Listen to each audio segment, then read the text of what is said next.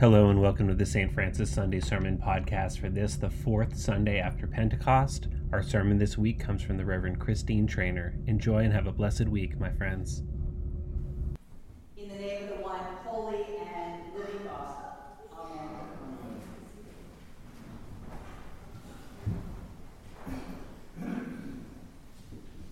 I was in a mission the other night with a friend walking around the neighborhood. The sun was setting and all along the sidewalk, tents were going up. People with no permanent housing were pitching 2-man, 4-man tents all along the sidewalk.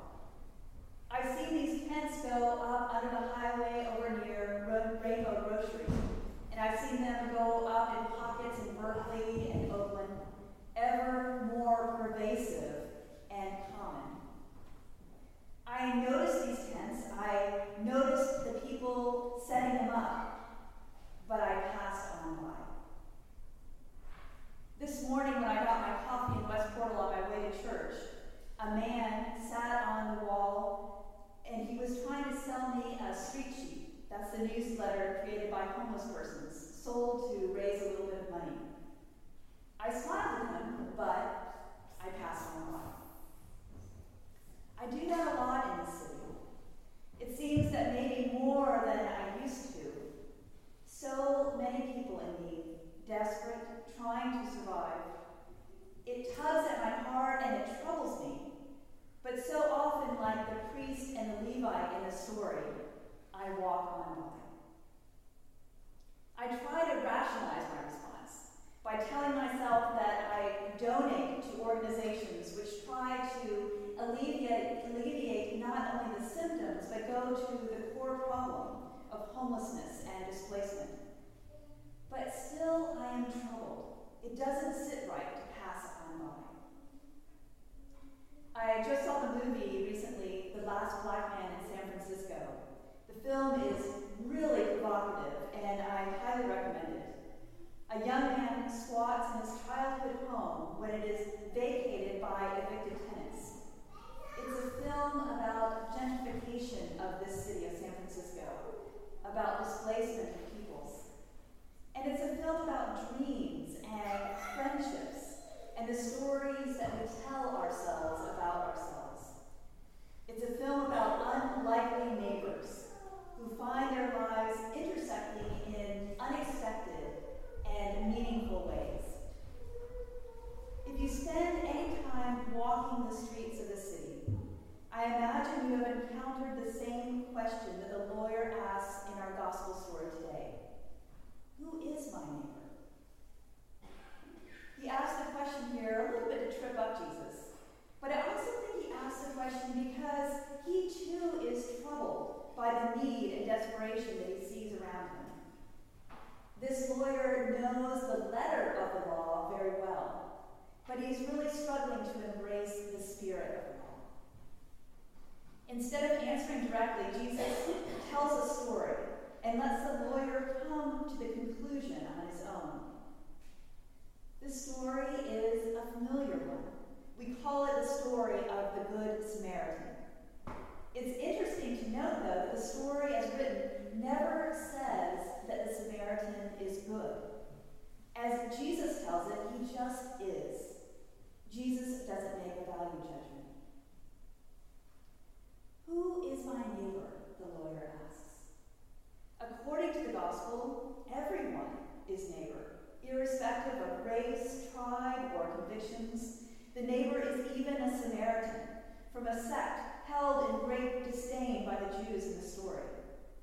Thus, a neighbor for us may prove to also be a public or political enemy or ideological opponent, a person who does not agree with us on religious and other questions, one who is psychologically or physically alien to us. Jesus wants to imply that everyone is neighbor. The parable of the Good Samaritan, and also the whole gospel, erases the boundaries between our notions of who is near and who is far.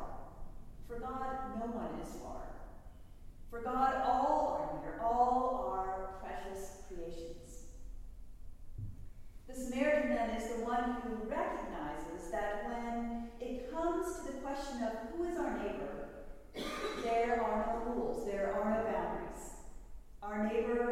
about is anyone in need. The story is about a limitless kind of love, about a man, an outsider to the Jews in the story, who said, I will care for this other man with no limit. I will love this man through, though he is my enemy and another stranger to me. Whatever it is this man needs, I will give it to him without limits. There's a larger question that this passage asks, and it's where the Lord starts. His first question to Jesus is, what must I do to inherit eternal life?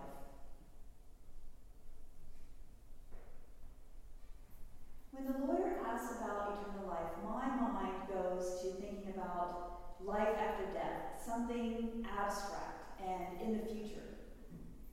But it's interesting that Jesus' answer situates itself in the here and now. He doesn't answer about some far off or future time or state. He doesn't answer with an individualistic formula. His answer is concrete and concerns itself with how we are in relationship with specific people here and now.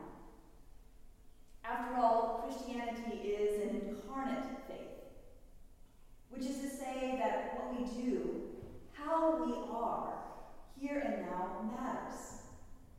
We don't earn eternal life by what we do and how we are. We open ourselves up to the gift of eternal life. We open our hearts and our minds and our very selves to the joy of what it is to be in communion with God and with each other. Through our biblical faith, we learn over and over again that the way of Jesus is not to be experienced sometime later in the future, but here and now, in the immediacy and the materiality, in the flesh and blood of people who are put in our path.